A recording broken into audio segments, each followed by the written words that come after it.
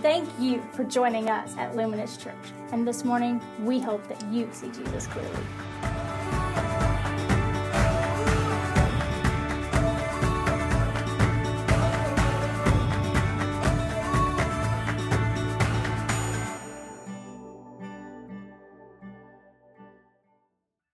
Good morning, church. As been said, I'm J. Tom Snelson. I've had the privilege of being a part of Luminous Church for the last year. And I can't tell you how thankful I am to be a part of this family and to be just used by God to change San Antonio, to be a part of what he's doing here. It's exciting. It's exciting what God's done at Luminous Church. We've seen amazing things.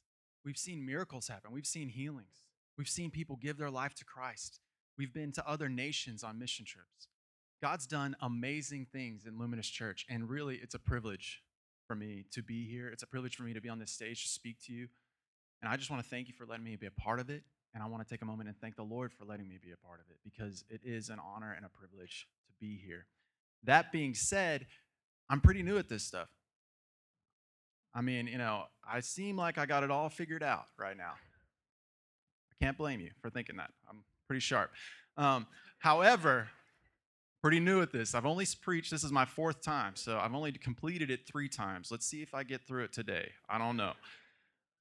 So, I'm still prone to getting a little nervous. I might forget what I'm talking about and have to wander back to my notes over here and then kind of fiddle around. But what you can do to help me is apparently, how many of you are familiar with the 5 love languages? Yes. I don't know if I believe in them, but what they tell me is that I respond to words of affirmation. So, man, I feel it. I'm ready to preach now. So that's what I want to hear. If you see me kind of getting a little nervous, if I start cowering over here, I feel lost, just shout out, "Preach it, man. Preach it. Amen." Give me some affirmation. I'll respond. I'll feel like I'm doing well here. I feel positive. So that's how you can help me. Is I really respond when people praise me. So that's all you have to do. We've been in a series called The Big Give, and it's about, first and foremost, that God is generous and he's a giver. That's why John 3:16 is in the logo, because God loved us so much he gave his only son. So whoever believes in him shall not perish, but have everlasting life. And so he really set the stage for us. He gives. And so we should give. And so that's what this series is about. And today I get to talk about something I'm really excited about. I am. Most people, when they hear the topic in a second, they may wonder why I'm so excited about it.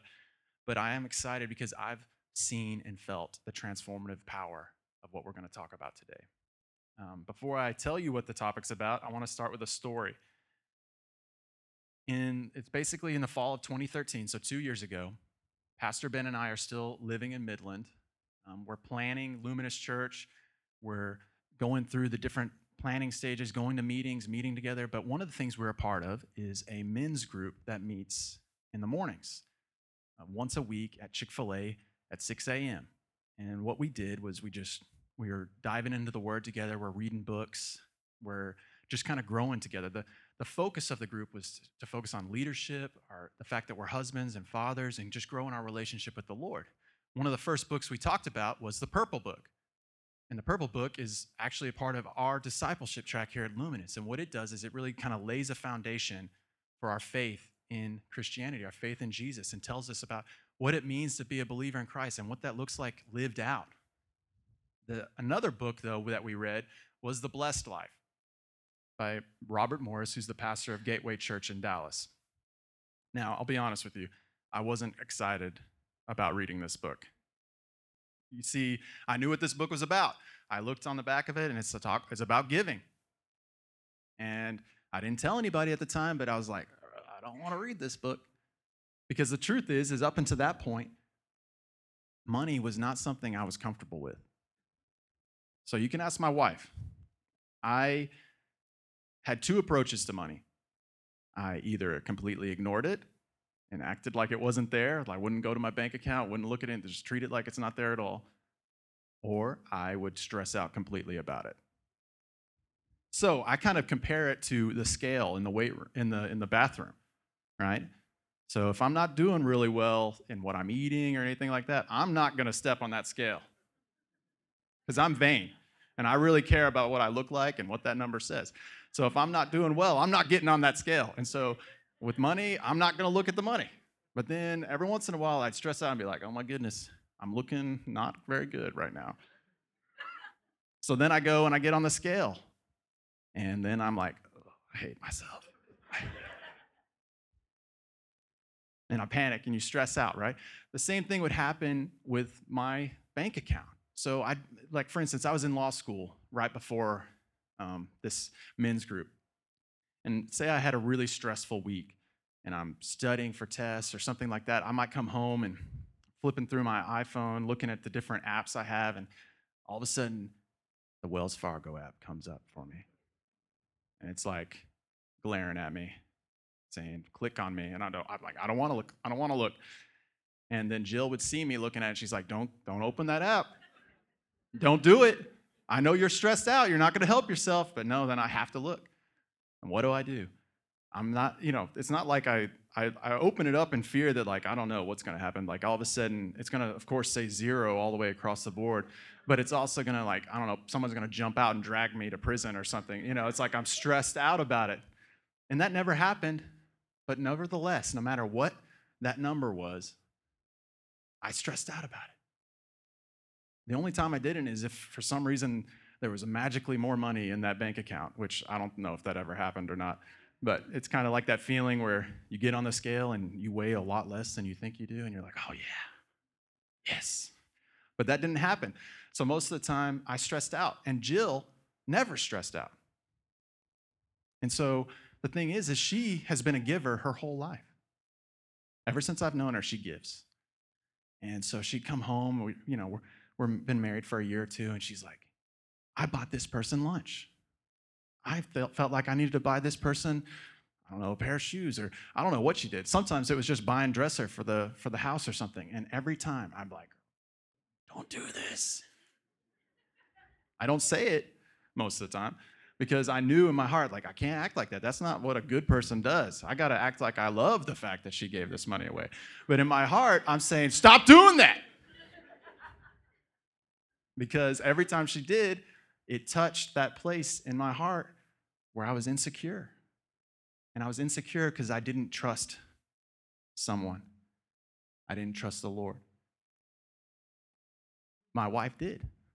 And so she did not stress. The only time she stressed is if I started stressing out and then that stressed her out. Because I started going at her, we got to stop spending this money. We got to stop doing this. We got to change our life. All that changed. That lack of peace when it came to finances, that lack of peace in my heart changed from the Lord through that book. I started reading it, and God just transformed my heart. He did. And now I can tell you confidently, I have total peace when it comes to finances. Most of the time, now I'm not perfect, so every once in a while, if I'm really stressed or had a bad week, maybe I'm tempted to look at that Wells Fargo bank account for the wrong reasons again. But most of the time, I'll walk around with the assurance that God has my back. Because He does. And He's proven it over and over again. And through that book, the Lord brought me through the journey of trusting Him. And it started with tithing. So the tithe is the topic of today. There's been many times in history that this topic has been abused and used for the wrong reasons or approached with the wrong heart. And that's not what's going to happen today. I'm preaching about tithing because it's something that's transformed my heart. And so I want to start with this today, that if you're new to the Lord, if you are even just checking out this Jesus thing, if you don't know yet, if you want to kind of follow Jesus, my goal for you is to just kind of set you up for when that day does come and you do start following Jesus, that you know what the tithe is and you can begin to act and walk in that. If you have been with the Lord for a season, you may know what tithing is, and great. That's awesome. And if you don't, if you're kind of unclear, if you weren't really sure what the difference between tithing and giving and these kind of things, I want to set you up so that you know what that is. And then hopefully that the Lord will, if it's something that you have yet to take the leap into doing, that the Lord will impart in you this revelation, this truth of what the tithing is. So I want to start today with just a statement of what the tithe is. The tithe is the act of giving back 1/10 of all your increase to God for his house. So I want to repeat that one more time. The tithe is the act of giving back 1/10 of all your increase to God and for his house. So I want to unpack that statement just a little bit really quickly. The tithe, we hear that word and we think, what does that mean? It means putting money in an offering plate for the church. That's not what tithe means. Tithe literally means tenth. So in the Hebrew, in the Old Testament, when you see the word tithe, it means tenth. In the New Testament, when you see the word tithe, it means tenth. Pretty simple, tenth. And so then we go further. It says the tenth of all, of all our increase. And increase, the reason I use that word is because in the Bible, you'll see oftentimes when you read about the tithe that people are giving sheep and livestock and crops, because in that day, it was an agrarian society, so most people didn't have money, like physical money. What they had was possessions. They had, the fruit that they grew and the sheep in the field and things like that. And so what they would do is for every 10 sheep, they would give one to God. We, on the other hand, most of us, I don't know, raise your hand if you do, don't have sheep. Or fruit, maybe a little bit of fruit. But what we get, our increase, our wealth, if you want to use that word, is in the form of money. And that's our increase. So what that means is giving 1/10 of your wealth to God and to his house. And so that's the true thing too. I want you, if you take away anything today, is the tithe does not go to the physical building of the church, okay?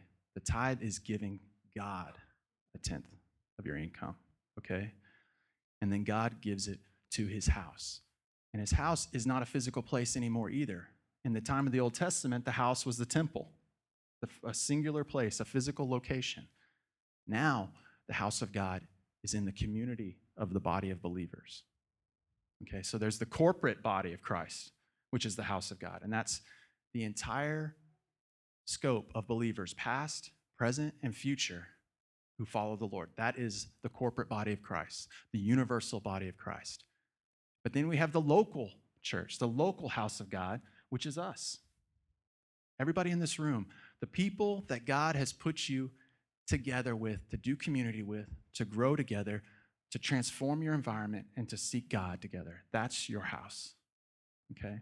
So, one last time. The tithe is the act of giving back 1/10 of all your increase to God and for his house. There's been some people who, and I say this because I was one of them, made the argument that, the tithe was exclusively for the law, that it ceased to exist when Jesus came to the earth. If you're new to the faith, you may not know what I'm talking about, but that doesn't, the point is basically that they make an argument that it was a compulsory action that passed away when Jesus came to the earth. And I made that argument all the time because really my reason I made that argument is because I just didn't want to do it. Let's be honest here. But the fact is it is not law. I would say the tithe is truth. Okay? There are things that are in the law that remain true even though the law is complete today, right? So you have, for instance, murder was in the law, stealing was in the law, lying was in the law, and the law is complete now in Jesus. And yet every one of us in this room know that just because it's complete, I do not have the right to go steal something from someone or to lie, and especially, hopefully, not murder. Just because it's not, in the law doesn't mean that it's okay to do it. It's a truth. We know it intrinsically in us that I am not allowed to murder someone. And I believe that the tithe belongs in that same category. It's not law, it's truth. And I believe that the history of the tithe can tell us a little bit about that. So I went to A&M in undergrad. We need some more Aggies in this church. there's the fact that I did history as my undergrad. Okay, so I love history. History, I think, tells us things. It helps kind of set the stage for us. And so I just kind of want to briefly touch on the history of the tithe. The very first recorded moment of the act of tithing in Scripture occurred with Abraham. And basically what Abraham had done is Abraham had just won this military victory, and he had gathered up a bunch of spoils from the battle, and he was making his way back home, and a priest came out to meet him. And God sent this priest to Abraham in order to bless him. And the priest brought out bread and wine, and they shared the bread and wine, and then the priest laid hands on Abraham and blessed him. And then Abraham, following that, it says that, and Abraham gave him a tenth of everything. That's the first recorded moment of tithing. The second moment is actually Abraham's grandson, Jacob. And Jacob I'll set the stage for you a little bit. This is the morning or early morning after a night of where he's been wrestling with God. It says he was wrestling God, holding on to him and saying, bless me, I'll never let you go unless you bless me. And wrestling and all these things. And finally, he makes this promise to God. He says, if you'll take care of me, I'm summarizing it. He says more things than that. But basically, if you take care of my needs, you will be my God. And then he followed that up by saying, and of all that you give me, I will give a full tenth to you. So that's the two first moments of tithing that we know of. And the significant thing, touching on what I just said before, is that both of those occurred before the law was in existence. So we know that tithing as a practice exists outside of the law. Abraham is the father of our faith. Abraham was the man that God came to and promised the seed, which would be Jesus, from which the whole world would be blessed. He's the father of our faith. And for me, that would be reason enough to walk in this practice of tithing. But I don't want to leave you with that, because I also went to law school. And in law school, we were taught that if you're going to make an argument, you got to back it up. So before, that was just kind of a leap, an assumption. It was like, this is good because I kind of like the thing about Abraham. That's a good reason. But it's not an argument. It's not proof, right? So I got to make a case for you why we should tithe. Okay? So I'm going to use all my doctorate in jurisprudence for y'all today. Really break down the law here for you. So I've got 3 points to kind of summarize why we should tithe.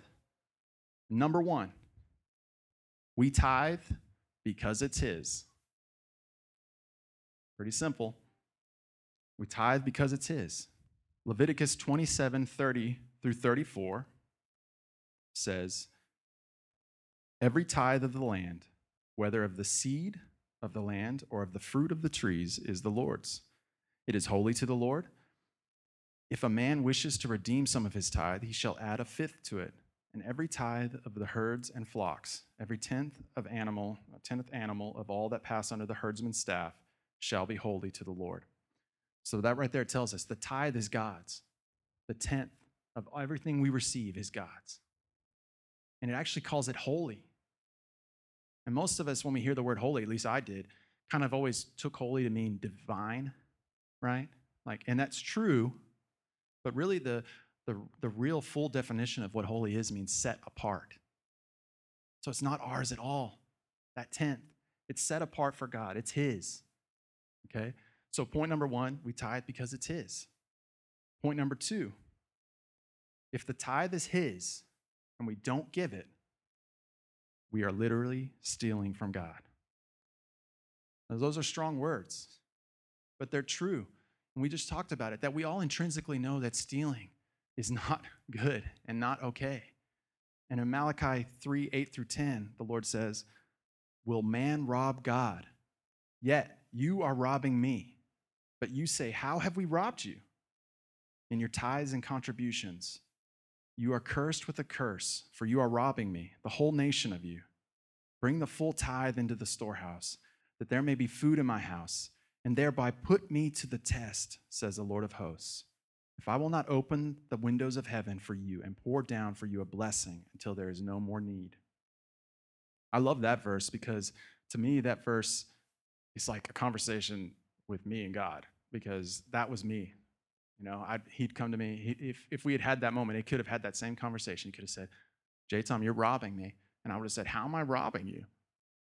And I would have tried to justify all the reasons that I justified. But the truth is I was up until 2 years ago.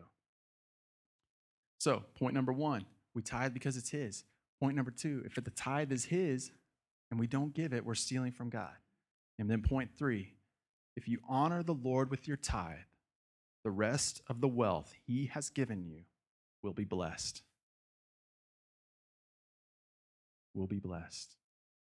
Proverbs 3:9-10 says, honor the Lord with your wealth and with the first fruits of all your produce. Then your barns will be filled with plenty, and your vats will be bursting with wine. And then Jesus confirms this in Luke 6:36-38. He says, be merciful, even as your Father is merciful. Judge not, and you will not be judged. Condemn not, and you will not be condemned. Forgive, and you will be forgiven. Give, and it will be given to you. Good measure, pressed down, shaken together, running over, will be put into your lap. For with the measure you use, it will be measured back to you. That verse is powerful. Because to me, I kind of picture in my mind like a basket full of wheat. And God's not even asking me to give the whole basket to him. He's just asking me to give a portion of my basket. Then he takes the basket from me and he fills it up to the top with wheat. But then he takes his powerful hand and he pushes that wheat down as far as it'll go into that basket and then piles more and more on top of it till it's literally overflowing out the top. And he gives it to us. And so it's amazing, that promise. These are promises. Malachi 3:6 says, for I, the Lord, do not change. And so these promises that God has made to humanity hold true today.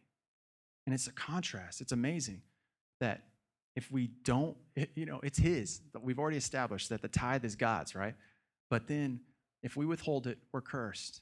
Our finances are cursed. That would make sense. We're stealing from God. But the awesome part about it is if we just give God what is his, which is his, then he overwhelms us with things that we don't deserve. It's not even generosity. We're just giving it to him. It's his already. And yet what does he do? He repays us with overwhelming generosity. That's what this blessing is talking about. When you hear the words blessing and curse, it kind of, it can bring up lots of different images in your mind. As a kid, when I would hear the word curse, I might think of like a witch or something.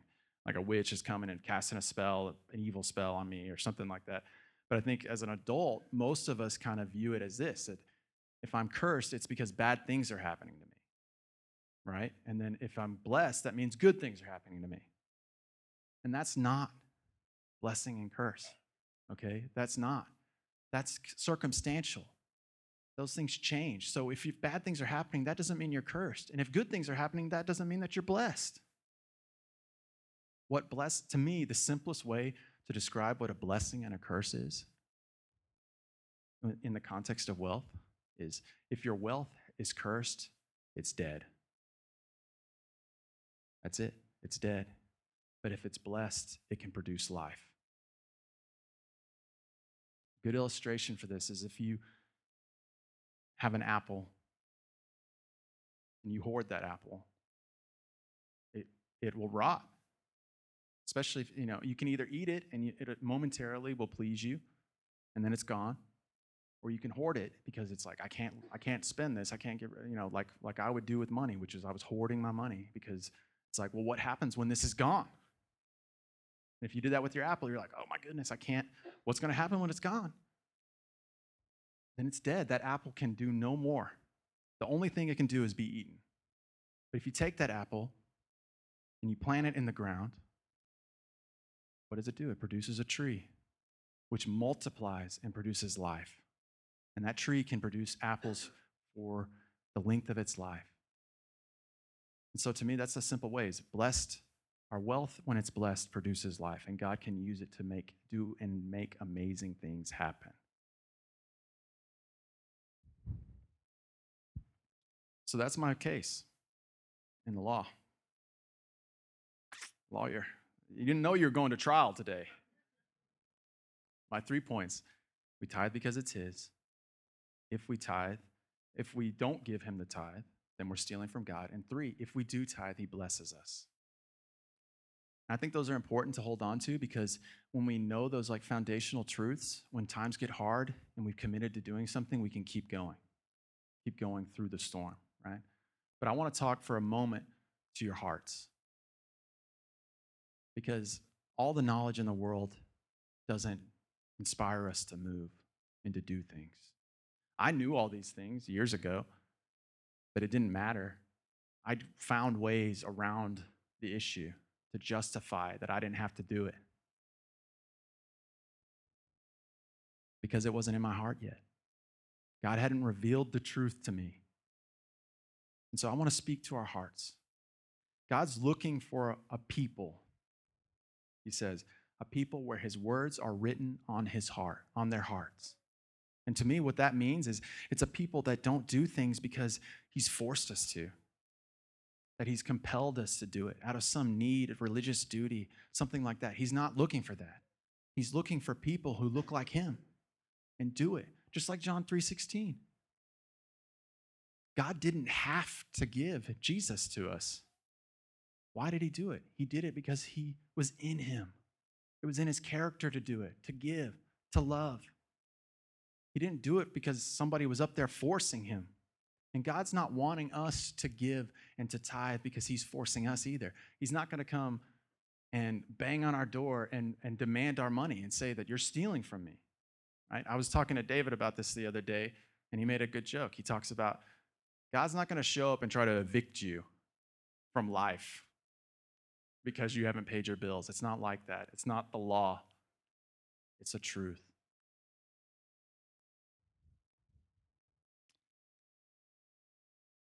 There's one more thing I want to add to this, and that's that oftentimes when you hear a message like this, even good messages, I think, sometimes they stop the story right there.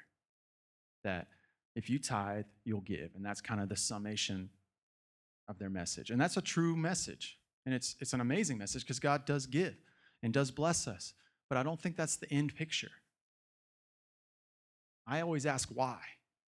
That's something you can ask my mother who's in the crowd today. I walked around as a little kid and I was constantly going, why? Why? Why? Why? Obnoxiously asking why. But the why to this question matters. Why is God going to bless us if we tithe and if we give? He blesses us so that we can bless others. We can change our environment, right? We can be the blessing, the light of the world, the city on the hill, a place where people can come and we can change, we can defeat, be a part of the defeat of death and bring life. I think there's a story in the Bible that's not really even about tithing, but I think it illustrates this point well. It's in 1 Kings, and it's the story of where Elijah and the widow of Zarephath. To kind of set the stage, this is during the time when Israel, the kings, have abandoned God. They're not serving the Lord anymore. The kings like David and Solomon, who knew the Lord, are long gone. And so the country of Israel is under a famine. And most of the people have begun to worship idols and all this other stuff. There's lots of bad stuff going on. But Elijah was a prophet of the Lord. He was one of the few men in Israel who still served the Lord. And God said to Elijah, he says, go to this city, Zarephath. Now I have a woman there who's going to feed you. So he's like, okay, I'll go. He sees this widow. He arrives and he begins to talk to her. And he says, hey, will you give me some water? Give me a cup of water. And she's like, sure. And she's kind of picking up sticks in the meantime as he's talking to her. And then as she turns to go get him some water, he says, and will you bring me a morsel of bread? And she's like, she basically responds, well, the truth is, I only got this little bit left. I'm gathering sticks because I'm going to actually go prepare a meal for me and my son. And it's the last meal we're ever going to have, and then we're going to die. Downer.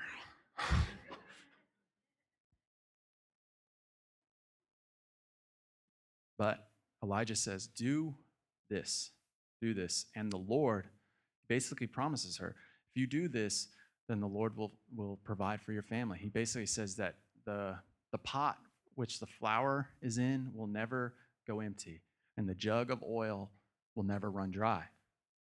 So this woman, who apparently has an amazing amount of faith, to me, I mean, this guy's just like showed up and he's like, hey, give me your last food and then you'll never go hungry again. Like, but she has the faith to do it, and she does. And of course, what happens? The jar never goes empty and the jug never runs dry. But my favorite part is in the scripture. It says at the very end, it says, the jar of flour was not spent, neither did the jug of oil become empty, according to the word. Oh, wait, not earlier than that. Her whole household ate for many days. So to me, when I hear that word, her whole household, I don't think it's just talking about her and her son. Her whole household, her extended family, even friends, I think, during this time of trouble, this time of drought, because of her faithfulness and her trust in God and giving what little she had. And that's why it doesn't matter with tithing whether you make a ton or you make very little, is if you trust the Lord and you give, what does he do? He blesses you, and through that, you bless the environment you're around.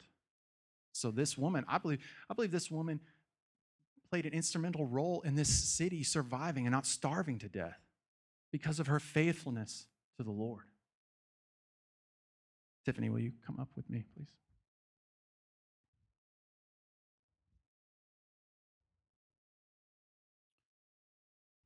The Big Give. Big Give's an appropriate title for this church, for this series. Now, I just want to talk to Luminous now for a second, because I have noticed in the year that I've been here, the people of Luminous don't do things halfway, okay? We do things big. We have big dreams. We have big vision. We may not be big in numbers yet. We're not a mega church, but it doesn't matter because our worship goes big. David and Tyler and everyone else pour out their hearts every Sunday and at practice because they want worship to be excellent. They want to go big. Tyler I see it because he lives with me. I see countless hours that he's pouring into worship here, programming crazy stuff into this Ableton thing over here. We go big. We don't do things, or we're not satisfied with an ordinary life. When last January, when Pastor Ben challenged us to go on a mission trip, at that time we had around 60 people coming on Sunday mornings, and he challenged us to send 20 on the mission trip. That would be a third of our church. But we responded. We sent 21 people on the mission trip because we go big. We're bold. We're brave.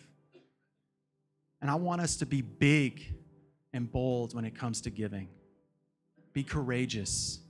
Because really the fact is why is God asking us to tithe? Yes, it's to bless us and to bless others, but really he wants to get at your heart.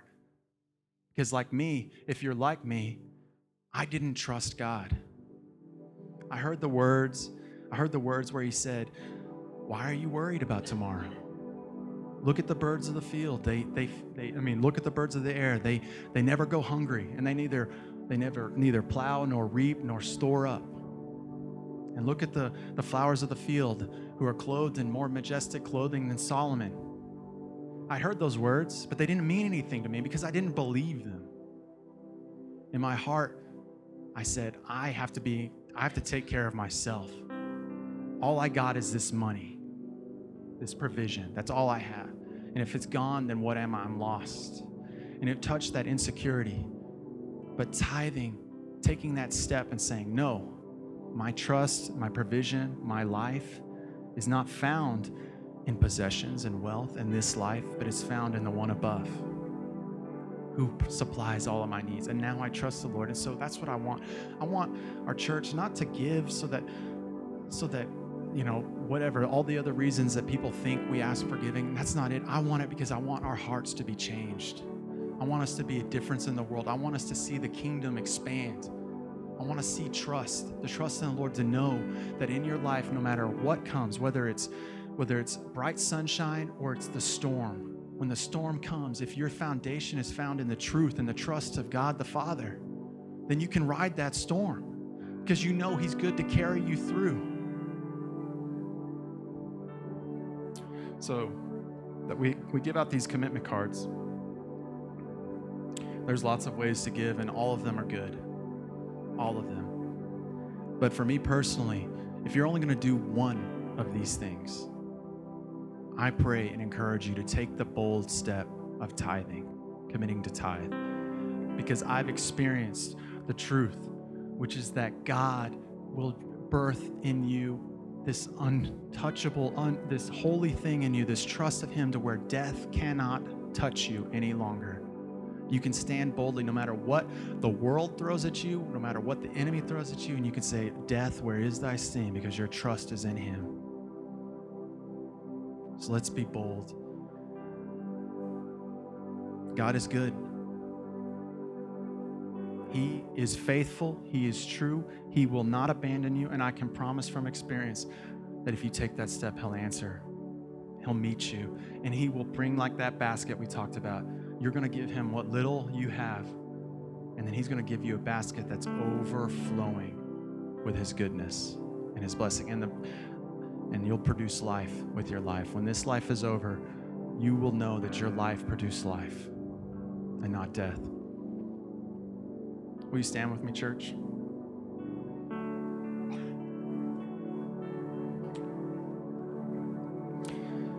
God is good, and I just want to pray for a moment, pray for our hearts, and just take a moment and thank Him. So, Heavenly Father, Lord God, thank you so much for what you do, Lord God. Thank you for your goodness, Lord God. Thank you that the foundation of this series is the fact that you first loved us and then gave us yourself.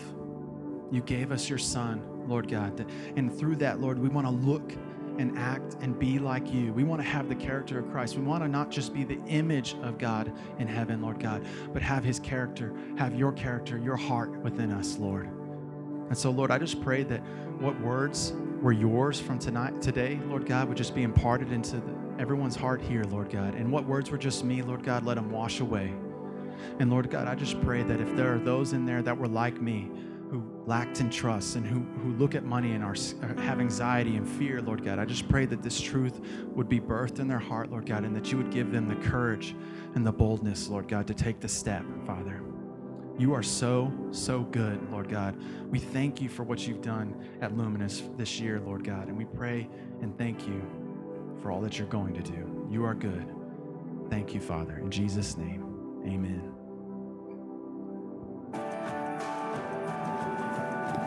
Thank you for listening to this week's message. To find out more about service times, giving, and community groups that meet throughout the week, please visit us online at luminoschurch.org.